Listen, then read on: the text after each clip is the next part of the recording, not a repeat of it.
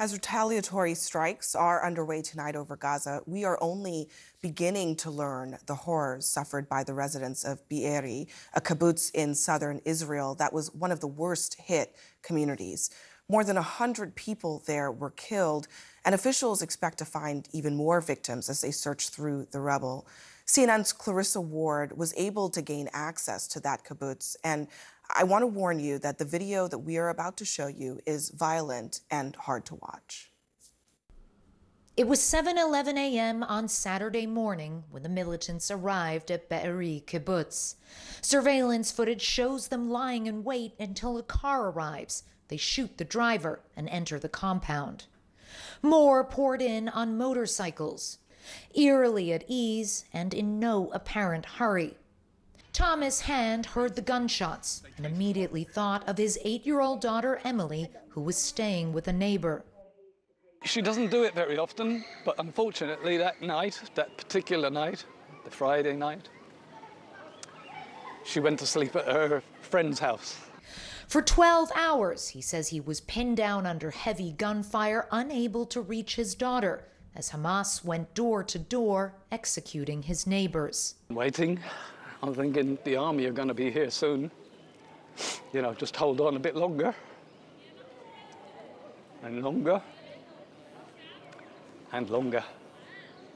By the time the military gained control of Be'eri, this is what remained of the once tranquil community.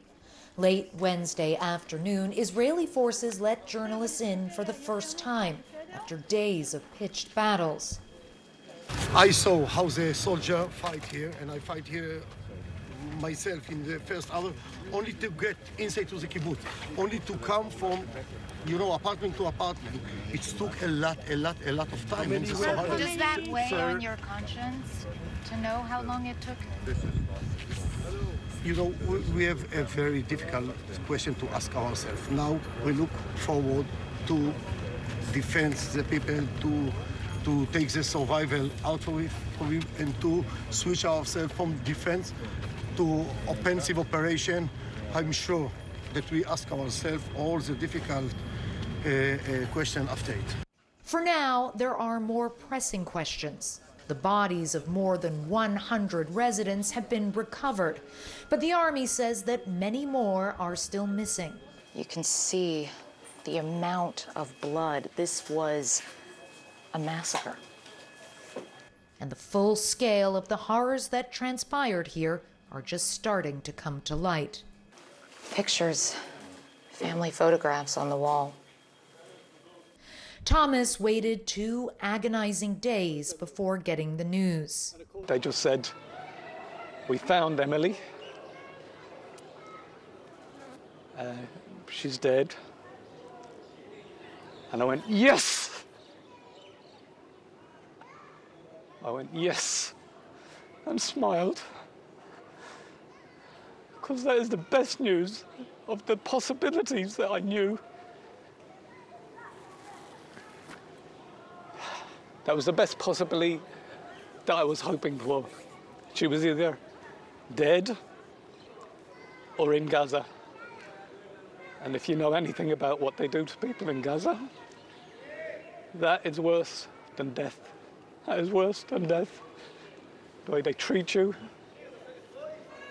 They'd have no food, they'd have no water. She'd be in a dark room filled with Christ knows how many people, and terrified every minute, hour, day, and possible years to come. So death was a blessing, an absolute blessing. Clarissa Ward, CNN, Be'eri kibbutz, Israel. I want to bring in now Ahal Besorai. His family was kidnapped in Be'eri by Hamas militants. That's the same kibbutz that Clarissa just showed moments ago. Ahal, thank you for joining us. I'm so sorry to hear about your family. My understanding is that you don't know where they are.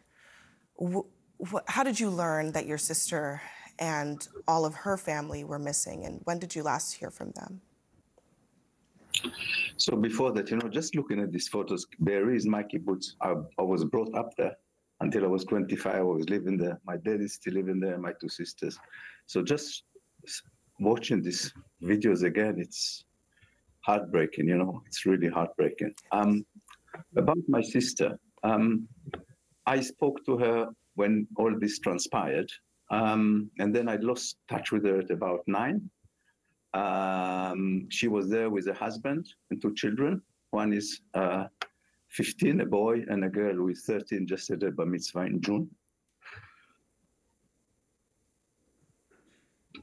And they have another son who is older, who is 17, he was not with them. And I spoke to him in the evening, and he said that someone on the kibbutz that I know as well personally saw them being pulled out of the house, hid in the mamad, which is the safety room, and the terrorists burnt the house down, to force them out of the mamad.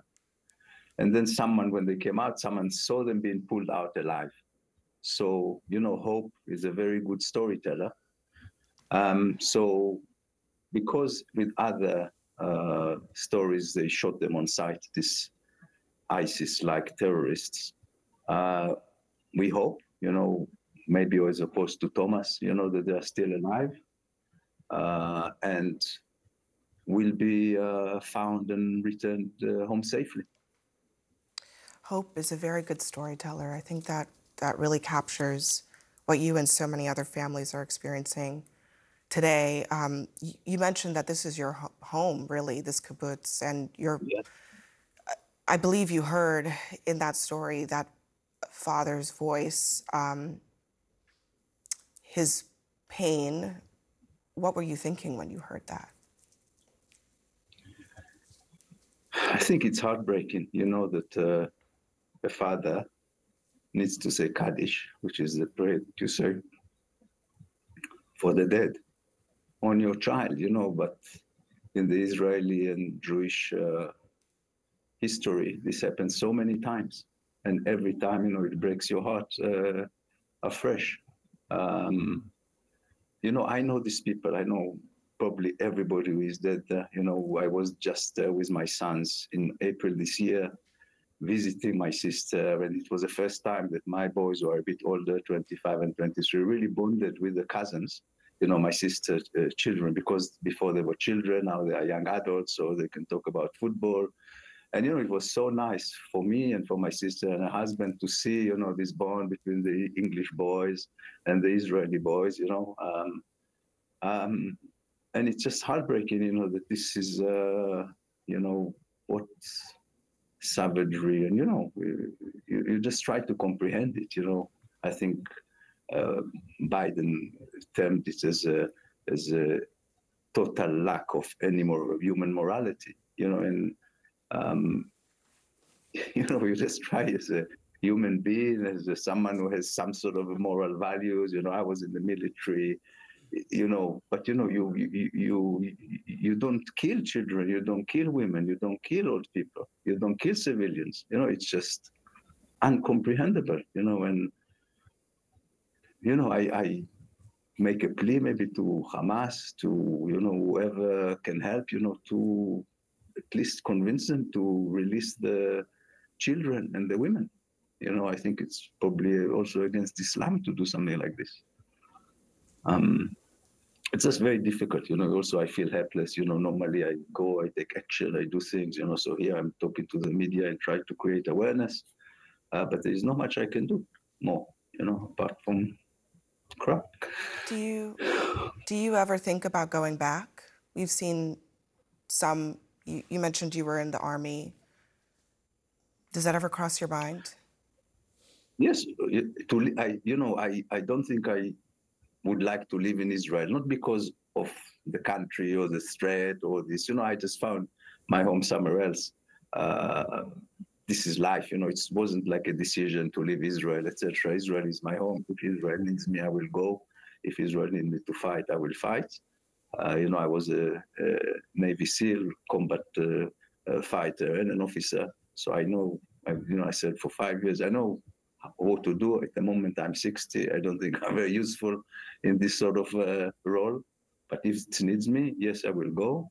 And, you know, if something more sinister happens to my sister and the family, if they are not alive, and there is a funeral, of course, I will go back. If my dad needs me, I will go back. If my middle sister needs me, I will go back. So there is no fear in my heart to go back to Israel. I'm just happy to live somewhere else. Ahal Besorai, thank you very much for joining us. And we continue to join with you in the hope that your sister and her family are alive and will return at some point. Thank you so much. Thank you so much, Abby, and thank you for being so kind and gentle and give me the space. Thank you so much. I appreciate it. Of course.